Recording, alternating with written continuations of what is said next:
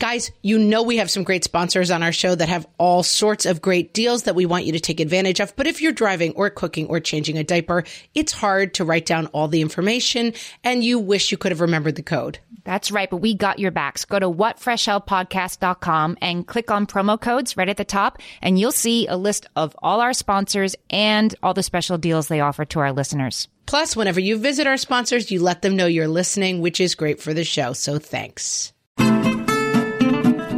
What do you mean you don't even know how to start the dishwasher? What fresh hell? Laughing in the face of motherhood.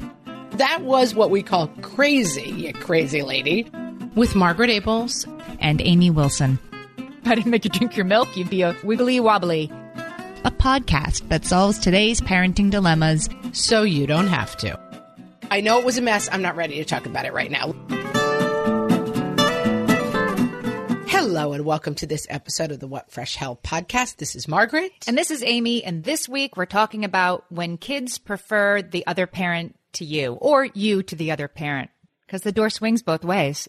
Either one. I mean, it's great when they prefer you. Well, as I say that, I was going to say you only care that they prefer you, but really sometimes it's better when they prefer the other parent. I mean, you get more time off for sure. You get a lot more time off. You're like, let dad do that. Your old favorite dad can get you that snack. I've been on both sides of this. If you're a parent with younger kids, I think you can get pretty stuck in the like, she only wants to go to my husband. And like, why is this? And there are ages and stages and it flips back and forth. But it's easy to feel bad when you're the rejected one and feel a little too proud of yourself when you're the preferred one. The fave. But let me turn that frown upside down. It just occurred to me as we were literally introducing it that like there's an upside to being the non-preferred parent. Yes, there is. Huge upside. Sure, it stings a little bit, but you don't have to run around getting snacks. I think the sort of most basic version of this is when you're at home with the little kids, like when you're really in the sort of salt mine years. I remember when my boys were 1 and 2, 2 and 3, and the bad old days, we call that. Yeah. The bad old days. My spouse would come home from work, you know, and you've done the bathing and the night and they have their jammies on. And then I would always say, like, my husband was good time Charlie. Like, he'd come in at, you know, the 11th hour, right? The last 5 minutes before bedtime. And he'd be throwing him in the air and wrestling and being the lion. And he was the most awesome, coolest parent while I'm standing there with my, like, slop bucket and mop. It's funny because I used to work for Nick Mom and I did a lot of comedy stuff for them. And one of the pieces that I wrote, which we should use for our comedy bit today, is it was about the idea of like, who does your kid love more? And it's like, you know, mom like takes good care of you. Dad can throw you 20 feet in the air. Everyone loves dad better. You know, like whatever dad does, he's the hero. And it kind of went viral, so a lot of people saw it, but also I got so much blowback on it. Like the kind of like dads' rights people were like... Not all dads? Hashtag not all dads. You're a total scumbag for even suggesting that all dads do is throw them in the air. But I was like, you know, I'm speaking a bit in generalities, I get it, but like there is a little bit of that theme sometimes for moms where you're like... I am the Irish washerwoman and dad is the fun guy. Yeah. And that's not a fun feeling. No. And I get that a lot of dads clean the house, but from my perspective, hear my voice, people. Yeah. It's a little annoying when you make 1,000 snacks and then dad walks in and puts his briefcase down and it's like, woohoo. We can be a little bit more broad and say when the stay-at-home parent does all the enabling and the guest star parent gets to come in. I mean, it doesn't have to be a man and a woman. It's just in your house and my house. It was that way. Yeah, someone's doing the heavy lifting. I love the term guest star because it's exactly right. It's like, woo, who's the shiny new person coming in the door? So we've both been on the side of that. And then I think we've both been on the receiving side, tell me if I'm wrong, of the only mommy face. I want only mommy to cut my chicken. Yes. I want only mommy to put me to bed, give me a bath. Yes. I mean, I feel like you came in with the point of view of it's bad to be the unpreferred parent, and I come in with the point of view of it's bad to be the preferred parent. Of where the only mommy stage? Only mommy can do it is a problem. Yeah, and it's something to be pushed back against. But when you are the preferred parent in that way, I think you can soften into that a little bit because it is the only kind of, like, you're not getting your name in the newspaper. So when you're... Yeah, it's the only reward. It's like, look, I'm the only one who knows how to cut the steak properly. Right. It's the only reward you're getting. Really important to think about and push back against. Yeah, because it can become it can become the story you tell yourself. I think we're going to talk a lot about that today. The story, like, it really is only me who can do this. Yeah, because it is. It really is. And you're exactly right. Like, there is, like, you know, they always do like rat experiments where it's like they get a little dopamine push when they push the pellet, like when they push the lever. Like, that is what it is so fundamentally like to be an ignored mom sometimes, where you're like, that minute where the baby, you try to hand them to someone and they turn back to me, you're like, you noticed. I am good at this job. And like, the fact of the matter is, that is a base level brain, lizard brain instinct. It is not a referendum on whether or not you are a good parent. And the more you feed into the instinct of, I am the only one who can do this, spoiler alert, you will be the only one doing it. And that will not turn out great. Sure. Like a baby panda wants to be with the person who's been taking care of them too. It's an instinct. We all want to be with the person who we know knows how to do the thing. It doesn't mean that the other person can't. Yeah. Just think of your child as a baby panda, and it's like, it's cute, but it's not. It's an animal instinct. You're making me think of all those videos online where like the pandas are like wrecking the joint and the keepers are like, and it looks just like your living room. Yeah, yeah. And the pandas climb on you, and adorable. Oh, baby pandas. All right, we need to focus. We've gone down a baby panda rabbit hole here. Pandas are cute, but I bet they don't have the Oedipus Complex, which they get into when they're 3 to 5 years old. Oh, the Oedipus Complex, Amy. Really?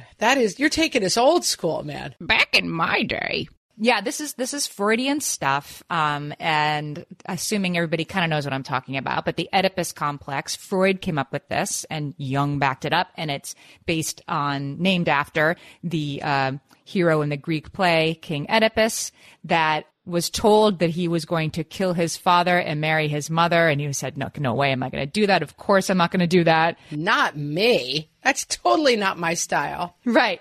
Goes out to the wide world, like runs away from home so he can make sure he doesn't do that. And what does he do? He kills his father and marries his mother. Sorry, guys, if you haven't read it yet. It came out like 2,000 years ago, so you've had some time, but I'm sorry if we spoiled it for you. Yes.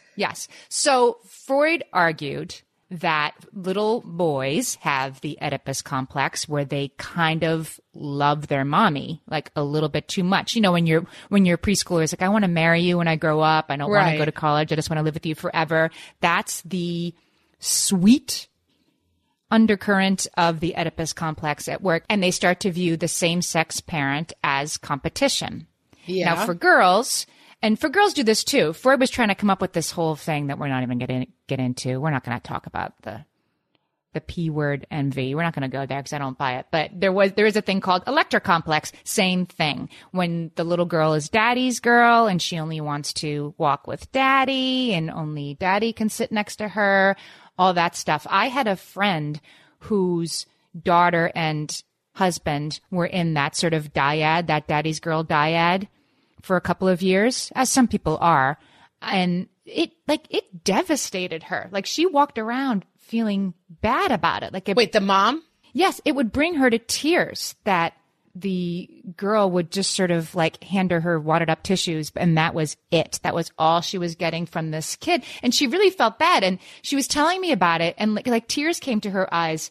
And I was about to sort of like giggle and be like, oh God, isn't it crazy when they do that? And I realized she was sort of personally devastated. And I felt like I needed to sort of, just like you would with a kid, like acknowledge the feeling and then walk them through that this is an age or stage. I hear you and I understand, just like we do with our kids. Yeah. It's normal that kids do this, and you need to kind of let it happen. It's normal that kids do this, and there's a flip side to it. So the kids feel a certain way, and then you guys feel a certain way towards each other as well, you know?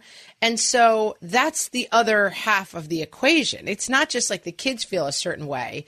It's that somehow the other parent is feeling excluded in a negative way, and that's not being fixed. And that's really the parent's job. It's the adult's job in this situation to fix. And this is something that can happen also with relatives and close friends and stuff. Like, there's always going to be people in your family who are like the happy, fun person, the person who always walks in the door with toys and gifts. And like, if you allow yourself to feel bad, or it becomes a bad dynamic that like you're starting to feel with the angry discipline troll and that person is starting to feel like happy, fun gift giver, you kind of have to fix that with the other adult. Yeah. Because it's very easy for that to happen. I hear this a lot with people talk about grandparents, you know, like, yes, it's fine and fun. And I always am like, grandparent rules, who cares, whatever they want to do. But if it's becoming a dynamic where you're in each other's lives a lot and it's like, the only role you feel like you're left with is like mean, harpy, you know, disciplinarian with a ruler, and everyone else is having fun with the kids, you got to make a change. Janet Lansbury says that when these patterns sort of, you know, get solidified and even intensify, calcified, it's because when they calcify and stratify, it's because we are perpetuating the cycle through our response. Yes. Oh, I'm way ahead of you, Janet Lansbury. Yeah.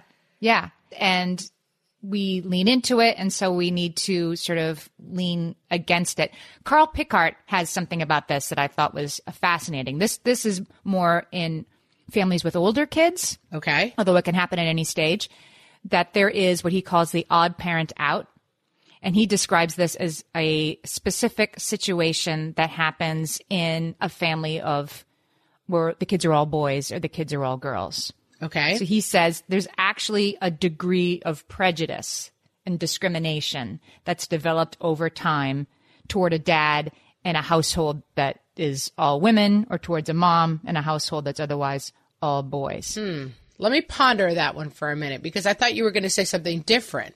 I've seen this happen. And there's a play called The Humans that won the Tony a couple of years ago, written by a guy that I know. I mean, it's amazing. Well, think about the dad in that. The whole play, it's a family about a Thanksgiving dinner, and it's a mom and two adult daughters. And every time the dad tries to say something, they're like, Dad, it's not even that. You don't even know what we're talking about. Right. Every time he opens his mouth. And you can see it start to diminish him, and you realize how it has diminished him over the last decade. And it's sort of death by a thousand cuts. I'm not saying it's something that's so horrible. No one of these things matters, but it's like if somebody gets alienated. I think it can also happen the other way, which is that if there's a family of girls and the dad is sort of like fun and indulgent and then the mom becomes the enemy. You know, I think it can happen either way. Yeah, it definitely can. It's not necessarily like, it doesn't necessarily go with the same gender parent. I think it can happen. I think this is very pernicious, and something that we don't talk about a lot is like family dynamics. And we've talked a lot about marriage and how to stay on the same team and be a unified front.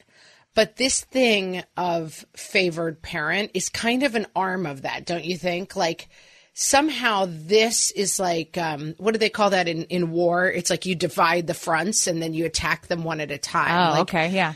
I think there is an element of this that like, yes, if your kids are like, I just want to be with daddy, haha, it's fun. But there's another aspect of it where like the teams start to develop in a family and you and your spouse are somehow not on the same team. And some of you are on the team with the kids. And that is very, very poisonous. Yes. So Carl Pickhardt, I'll quote him to you. He says that this, if it kind of goes unchecked, it can make equitable decision-making between parents, equitable standing of parents, equitable influence of parents, and even the unity of the parents more difficult to maintain. Because it does kind of turn you one against the other. Who do the kids like more? Yeah. And especially if you fall into a very easy trap to fall into, which is that it feels really good to be the favorite. Yep. There is, I mean, I have this so wired in my DNA, the desire to be the favorite. Yep. I go to the dentist and then if I sit really still and he's like, wow, you're really good at getting cavities filled. You don't flinch at all like my other patients. I'm like, yeah, because I'm the best at being the dental patient. Yep. Like whatever this weird need is to be loved and accepted and the favorite, like it is so hardwired into me, and I have to fight against it a little bit while raising kids, because me being preferred over my husband is a really, really bad dynamic for our house. Right. And so whatever that like A student, look, I got a gold star. I sat the stillest at the dentist, whatever that craziness is, if I let that start to infect and affect what's going on in my household, I got a problem. Yeah. It's something we have to be careful of because it feels pretty good in the moment to say, like, Dad, what do you mean you don't even know how to start the dishwasher? Yeah, here you go again with this thing. And yeah, it's really easy to lie down on that comfy pillow, and soak it all in. All right, we're going to talk more about this after the break. Bombas makes the most comfortable socks in the history of feet. I am actually happy when I open my sock drawer and I see those Bombas peeking out. Amy, they spark joy. I'm glad to hear that. And you wouldn't think that socks could spark joy, but I know that you're right because I feel the same way. I mean, who would have thought it, Amy? Who would have thunk it? They're like a little bit of happiness in my morning when I have Bombas to put on because they just get all of the little details right. The cotton is snuggly in a way that I can't fully express. There's no toe seam. And there's a part across the middle that's like knit a little differently, so it sort of hugs the arch of your foot. It makes me happy, and I don't care what people say. I love Bombas. I want you to work on expressing about the toe seam, Amy. That's an assignment for you. These socks do more than keep your feet cozy, though, Amy. For every pair you purchase, Bombas donates a pair to someone in need. We're talking 34 million pairs of socks and counting through their nationwide network of 3,000 giving partners. Give a pair when you buy a pair and get 20% off your first purchase at bombas.com/laughing. That's BOMBAS.com/laughing for 20% off your first purchase. Bombas.com/laughing. Beachbody On Demand is back as a sponsor this week. If you're like me, you discovered online fitness as a way to keep your sanity during these last couple of months. And with Beachbody On Demand, you get instant access to 1,300 different workouts you can stream anytime. I first learned about Beachbody, and you may have too, from P90X, which is an insanely effective workout, I will say, fun and highly intense. But Beachbody also has yoga, bar, dance. There's a kids and family collection to get everybody moving. It's a huge, huge range of classes. And some of the classes get you results fast. By the time it would have taken you to drive to the gym, you did the 10-minute trainer, you're done. You can use Beachbody on your computer, tablet, phone, smart TV, anywhere you are. Listeners of the What Fresh Hell podcast can try Beachbody for free. You can get a special free Beachbody trial membership when you text LAUGHING to 303030. You will get free full access to the entire Beachbody On Demand platform. All the workouts, all the support, all the content, totally free by texting LAUGHING to 303030. Check it out. Okay, so let's talk a little bit about how this happens with older kids, because the younger kid thing is sort of classic and It's going to happen to all of us, and you have to... I want to sit by. Yeah. Even my kids are 10, 9, and 7. And their grandma's visiting, and like it's just every meal is like who gets to sit next to Nana, and who, I mean, they're still very like, and when their cousins come, like who gets to sit. It's like a lot of jockeying for position at this age still. And the kids who are, I have a kid who's more irritable than the others, and that kid's allegiance swings more wildly, right? Yeah, you know what I'm talking about? Absolutely. We have similar kids, and like. Yes, that kid's allegiances are always known. Like you could hang a flag, at the castle, they like run a flag up to say like who's in charge. Like you could run up the flag every day, like where the allegiances are lying. Is the queen at home? The game of irritable child thrones. Yeah. Yeah. So that's something to, I guess, be aware of and not, allow it to matter even less to you about that kid. Because experts say, like going back to the toddler thing, daddy's, I want to marry daddy when I grow up and, I hate you, mommy, that experts say that can actually last longer if the preschooler sees that it's working for them. And it can work in two ways. One is that the preferred parent leans in and says, oh, I know mommy said you couldn't have one more story, but you're daddy's girl, right? And so you can have one more story. Guys, if you're doing that, cut it out. Yes. Or if they see the hurt feelings of the rejected parent. This is what I was trying to say to my friend who was like letting this devastate her. I was thinking this is a good way to give it a lot more runway if the kid sees that they're really affecting you. Absolutely. I always say that whole, when we were in college, I don't know if still people are still into this. Remember there was a little book, it was like Art of War. Yep. And it was like, they would sell it, like all like dudes in college were kind of into it. I'm going to give this an oldie Lux alert.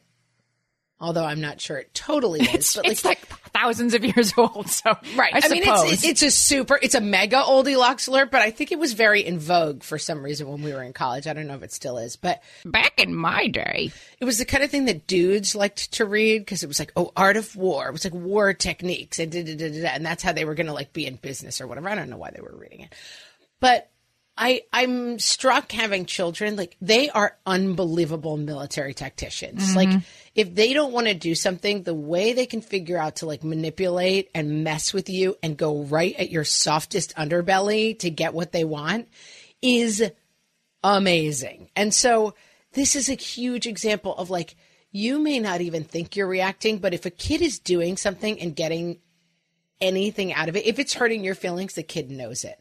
And so their ability to manipulate you has to be acknowledged so that your ability to not be manipulated needs to be at the forefront of your mind at all times. That's right. If you play into these roles, you're doomed. And we all do. But I mean. And then there's older kids, right? So as we start to move into adolescence, it's natural, again, developmentally appropriate for them to love the opposite sex parent at one age. And then as they move into puberty, to start to identify more with the same-sex parent because you're their role model.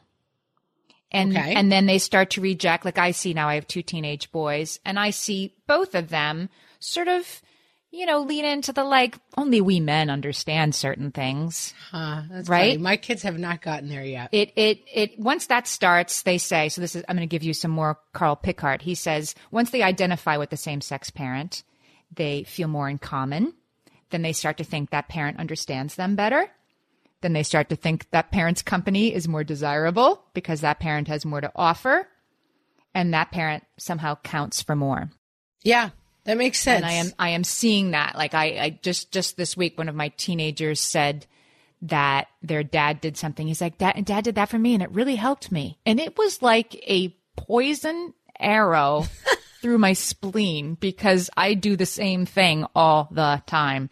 Right. And it's only when their father did it, they're like, that was really great that Dad did that for me.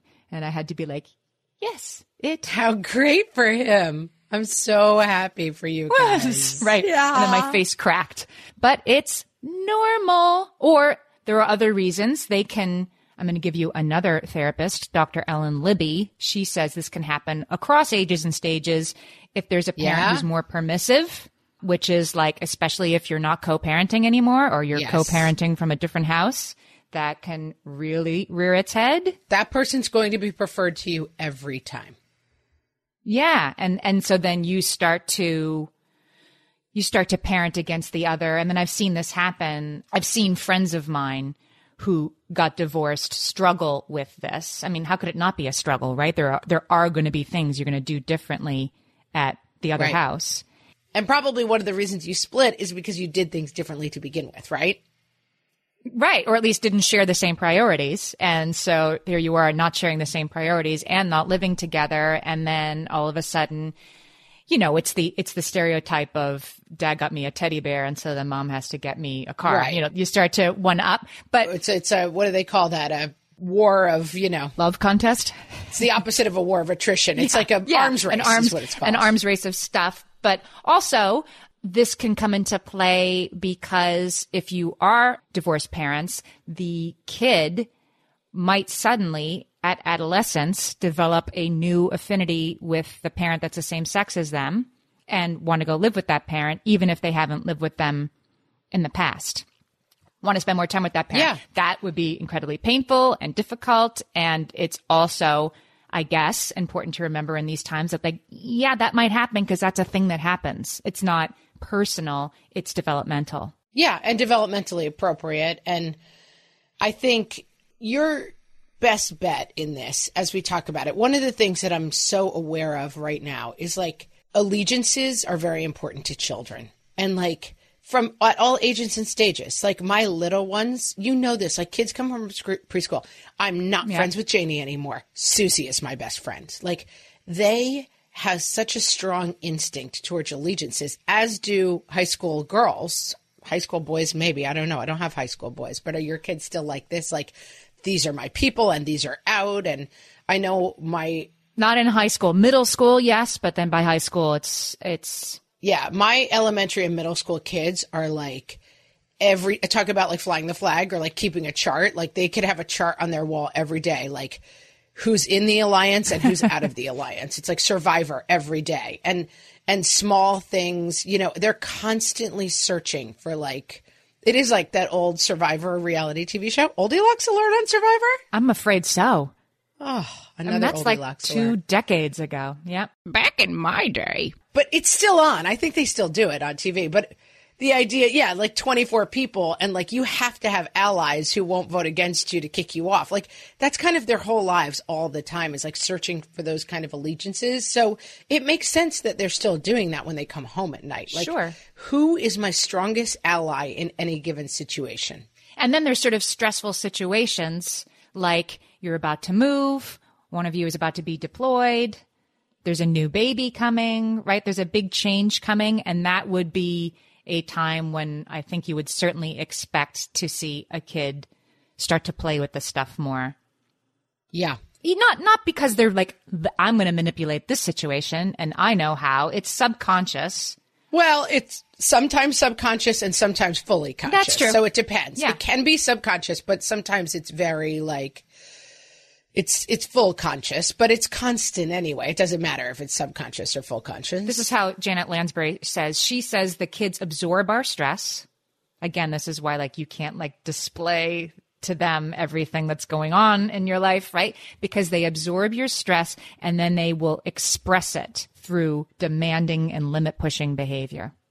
Yeah. And they know, gosh, they're so good at knowing who for what, right? Yep. Like they know what to push me on and what to push my husband on. And I think we're pretty good at presenting a united front, but still they're pretty good at figuring that out. And my husband and I often find ourselves in conflict over the fact that we do have different approaches. And I'm always sort of like, I definitely have the feeling often in my house that like I'm the villain and you're the fun guy. Mm-hmm. And that drives me crazy. But I have in the course of 10 years of doing this realized that is to some degree our fundamental dynamic. And I don't bash my head against it anymore. And I don't care that much which one of us our kids like better. Your kids are going to come to you for different reasons, right? Like if my son wants to talk about the NBA, I mean, I'll give it a shot, but you give it the old college try. Yeah. Oh my gosh. I remember you talking on one of the podcasts about how you were like researching and Googling the NBA so you would be ready. I had an app on my phone, like a flashcard app. It was Quizlet. I think it was Quizlet. And it had a deck. I should do this again. You shouldn't. It's bonkers. And it had a deck and it was like, here's the players and here's who they play for. Believe me, it's worth, I mean, it's like getting the boy to like me, right? But when I say, right, he plays for the Magic, right? Like I see my you get your high schooler's face light up like, yes. Yeah. Like, that's right. You're right. But it's more genuine. Like last night with my other teenage kid, we were talking about Freddie Mercury and his vocals on particular songs and how crazy they can get. This actually came out of Conan O'Brien's podcast. Conan O'Brien Needs a Friend. Good podcast, guys. It's really good podcast. And he was talking to Lin-Manuel Miranda about creativity. I was driving in the car listening to it with my very musical creative child.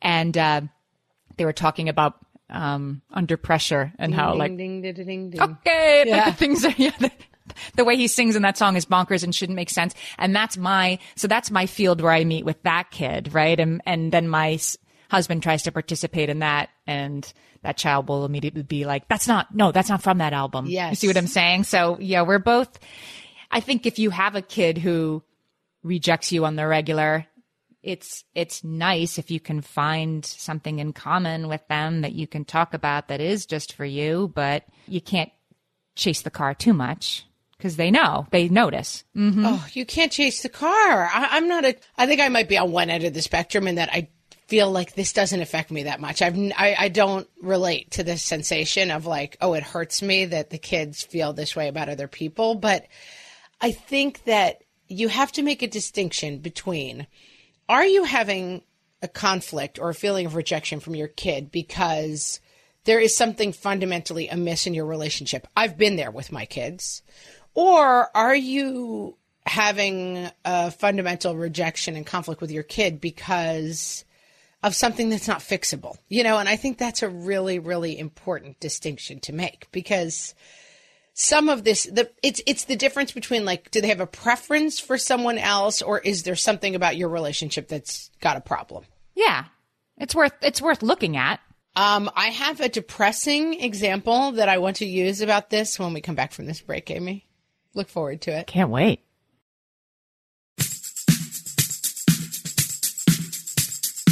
And now, who does your kid love more, mom or dad? From the What Fresh Hell podcast. Mom carried child for 9 long months before enduring the lengthy pain of childbirth. Dad did not do any of those things. Daddy is the best. Mom carefully considers children's well-being and safety. Dad can throw the baby like 10 feet in the air. I love Daddy. Mom spent 45 minutes last night carefully supervising homework and repeatedly explaining the concept of fractions. Dad spent 4 minutes last night singing Havana in a hilarious voice. It's totally Daddy. Mom lovingly crafts healthy meals made of organic ingredients. Dad invented ice cream for breakfast. Oh, for God's sakes, this is totally unfair. Mom provides unconditional love. Dad provides unconditional love and makes fart noises on command. Daddy, Daddy, Daddy, Daddy.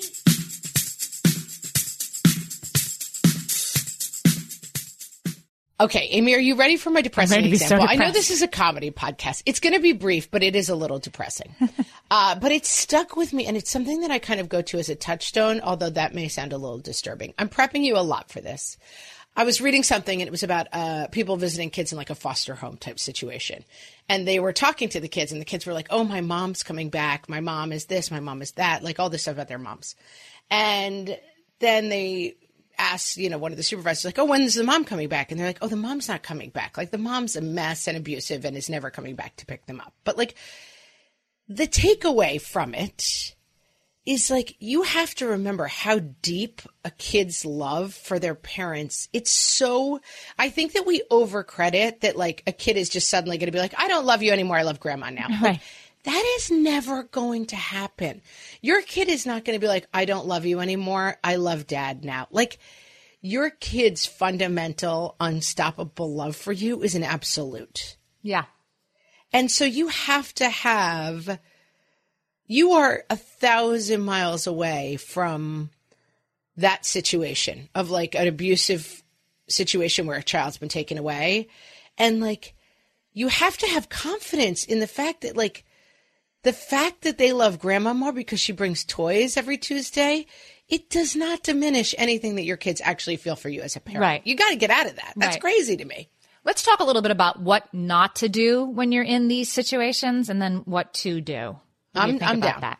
We were talking before about if you're the rejected partner or the preferred partner. I just want to give credit where it's due that Janet Lansbury, who's a parenting expert, these were labels that she used, and I thought they were particularly useful as I was sort of like jotting down my notes on this. So if you're the rejected parent, what shouldn't you do? Okay. What shouldn't you do? She says that you should not work too hard to overcome these feelings instead of letting them be. Like I think you can acknowledge feeling disappointed, rejected, and move past it. Yeah, absolutely. And not, you know, I don't know. Not lean in, basically. Not go out to lunch with your friend and cry about it for, you know, more than 90 seconds. Like it's universal. It's fine. It's developmental. It is the ultimate, it takes two to tango. Mm-hmm. It is the ultimate dance. Like if you don't do your part of it, it's not a thing. Carl Pickhardt says if you allow your self-worth or your worth as a parent to be diminished by this stuff, then you're bonkers. Well, he says you lose self-esteem, your spouse loses an equal partner, and your children lose the benefit of your participation in their lives as you go sort of nurse your hurt feelings elsewhere, I guess. So it's to everybody's cost. One of our touchstones, more is more and less is less. More junk food leads to more junk food. You know, more outside time leads to more outside time. More paying attention to being rejected by your child leads to more being rejected by your child. It is an ultimate example of like, if it's always on Facebook, the thing of like the guy with the two dogs, like a good dog and a bad dog or whatever. And like, which dog survives? It's the dog you feed, like if you feed this thing, it will thrive. If you feed into the thing of like your child can control you by liking people more than you, this is your lot in life. Watch out. Well, let's talk about what you should do. Okay. When you're the rejected parent, you need to model. Here we go again, right? You need to model in your reaction, the reactions that they should have as fully formed adults with full emotional selves, which is you can confidently rise above the fray. You can acknowledge the disappointment, which doesn't mean you have to be a punching bag. I think it's okay to say, have you ever said to a kid who is rejecting you, that really hurts my feelings. You're really making me feel bad right now. I have done that. And I think if you can do that without blaming, just be honest. I think that's okay.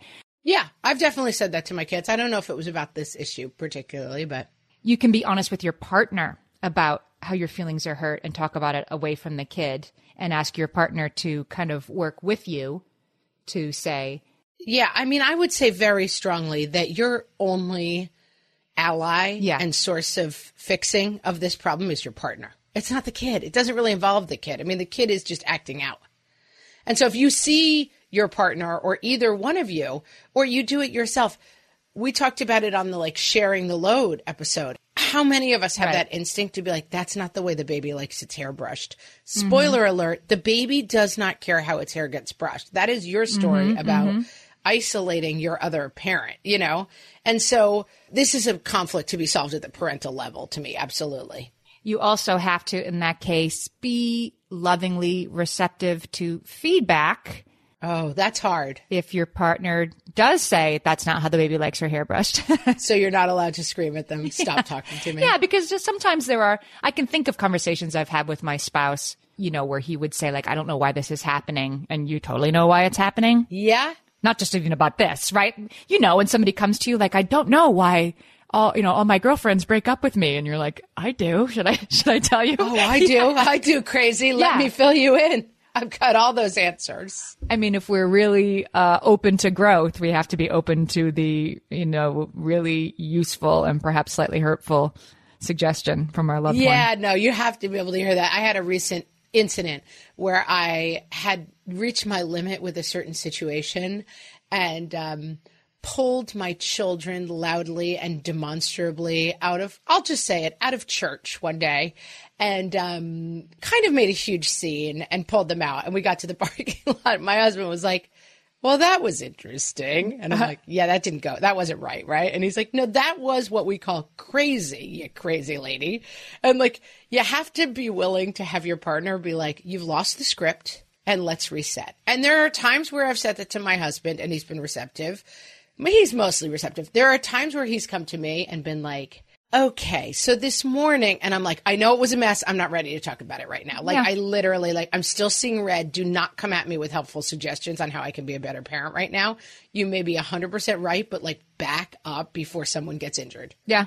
Got to be ready to hear it. I think all of that's right. But you still heard it. Like even him saying, so and you saying, I know, and I don't. Well, I knew what he was going to say. Listen, when I go to 11, nobody's wondering what's the problem. Everybody in a 3-block radius knows what the problem is.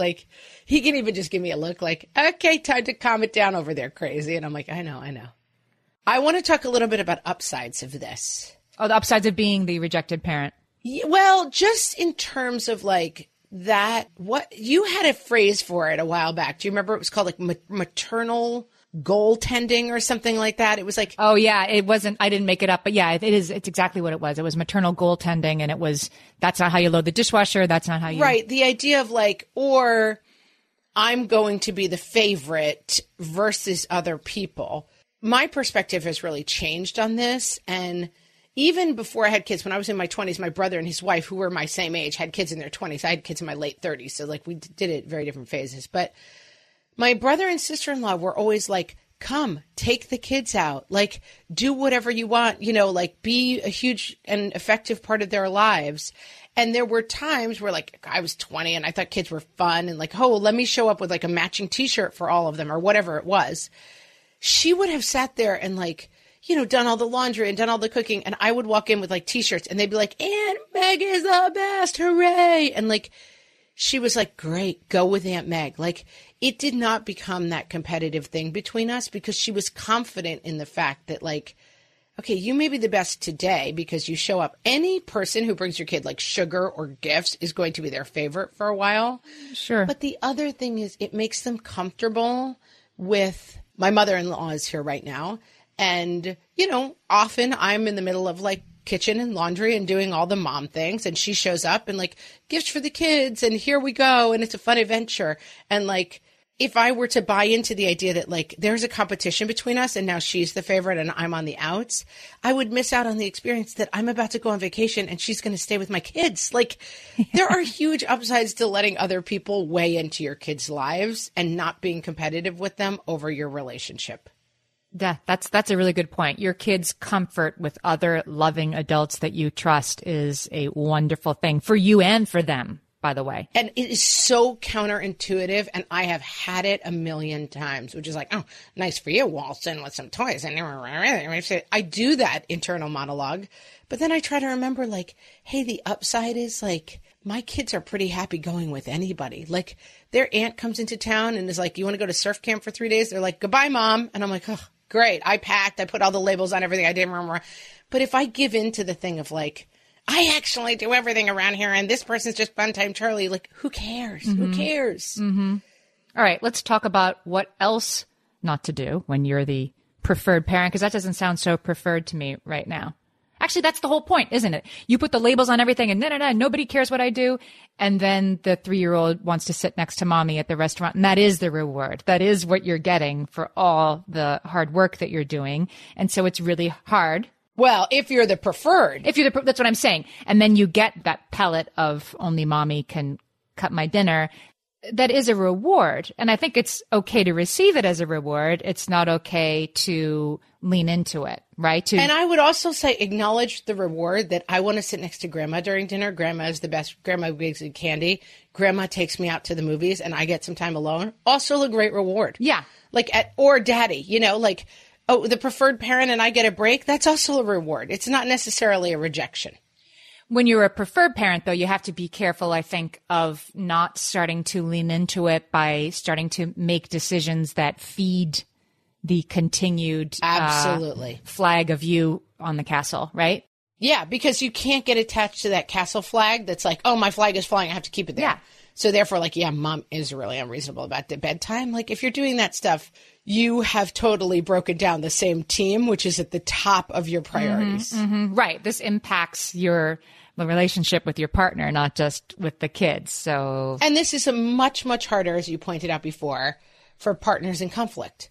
So like people who are either in conflict in the house or separated or divorced, or like you're not really on the same team. And for those people, and I have seen this many times in my own life, those situations are harder to stay out of the temptation of favorite parent, because if you're living in different households and you have conflict towards your ex-spouse and that person seems to be the favorite, it is much, much harder not to play into the thing of like, I'm going to keep my favorite flag flying. Or to start with the, let's not tell mom that I took you here. Let's not tell dad that I bought you this. To play against each other. Yeah, to start to keep secrets from the other parent, whether you live in the same household or not, is a crocodile-filled water, I think. Yeah, and that is something I do think you can address with the kids. And I do kind of address that in terms of like, yeah, it's so fun to visit these places.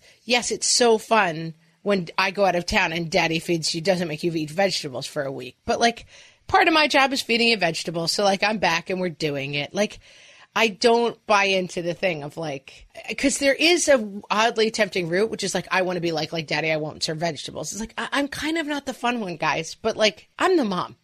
Yeah. You're always going to marry me at the end of the story, Oedipus. So like, I'm not going to chase every every stupid tangent that comes along and try to be the loved one. Like, I'm the mom. I'm the top of the food chain. I'm so confident in that. Janet Lansbury makes a good point. If you're on this, preferred parent side, she actually says, don't sell the other parent too hard because kids will see right through it. Oh, yeah, that's not going to work. Like, go be nice to your mom. Yeah. Yeah. She says, children always see right through it. They see this person's not comfortable with me having a feeling about not wanting to be with dad when mom's there. And she's trying to push how wonderful daddy is on me. Well, that's you doing the other half of the dance. Like, you're dancing with the person at that point. You're the second it takes to tango because you're playing into like, I know you like me better, but mom is also really pretty. Like, when did that ever work? Yeah. Never. Yeah. It doesn't work. It doesn't work. And it also just tells them that what they're doing is working, which is exactly the opposite of what you want. So you do more like what you were saying, like, yeah, you're right. Daddy doesn't ever make you vegetables. And, you wouldn't have any bones if I didn't make you drink your milk. You'd be a wiggly wobbly. Right. Enjoy the scurvy you get with daddy. Right. That's a good way to play it. And just like, this is how it is. You don't waver. You don't plead your case. You don't try to make it different. And this odd parent out thing, I'm definitely going to think about that as a thing that gets subtly reinforced with older kids. As the water's so warm in here and he can't come in. It's fun, but insidious. And he's not allowed. Making sure there's always like room for the other parent in whatever it is you're doing. And then I think it's just so fundamentally, this was one of my mom's touchstones, and she was a family therapist, is like, you don't chase your kids' bad instincts. Like, you don't chase their bad instincts of like, I like Sally better than Susie this week. You don't encourage that. Yeah. And you certainly don't encourage, I like daddy more than you. And my kids have literally had this conversation, like, who do you like more, mom or dad? And we've had it at the dinner table. And I'm like, okay, choose who you want. Like, we're all still going to be here. It's just, they know somehow what kind of a button that is to push. And you're safe in yourself. Like, I'm the anchor. I have to be the anchor. I am the anchor. I don't have to worry about being the anchor. I am the anchor. And so it doesn't matter if their feelings move around. You stay the same. Yeah. I will say this is not something I struggle a ton with. I'm like, you know where I am. Yeah. I know where I am. So go do what you want to do because I'll be right here. Because you solved it, Margaret. You solved it. Because mama is queen of the castle no matter whose flag is flying, guys. That's right. Well, I'm going to think about this definitely and sort of be aware of, as the kids get older, it's sort of who's the favorite parent can change a lot more quickly. And it can be a little bit of a fun game to play when you're on the receiving side of the good stuff. And I'm not going to play it anymore. Ever again. No more playing for you, Amy. All right, guys, we want to know if this is happening at your house and how you're dealing with it. Come to our Facebook page, facebook.com/whatfreshhellcast, and join the conversation over there. We're also on Instagram at whatfreshhellcast and on Twitter at WFH Podcast. And Amy's studies from Dr. Libby and Dr. Pickhardt. Yep. And Janet Lansbury. I want to say I made a joke when we were starting when I saw Lansbury that it was going to be Angela Lansbury giving us this advice. Huge oldie locks alert. Back in my day. And Amy did not really laugh at my joke. She's like, no, it's Janet Lansbury. I'm like, no, but what if it was Angela Lansbury? And she was like, no, I'm not going. I was worried you were going to say Angela Lansbury. And then we'd be stuck with it. Then we'd have to go with it. Yeah, you were like, I'm not even going into this. But anyway, you can find all of those notes that are not from Angela Lansbury at whatfreshhellpodcast.com. And guys, we will talk to you next week. Goodbye.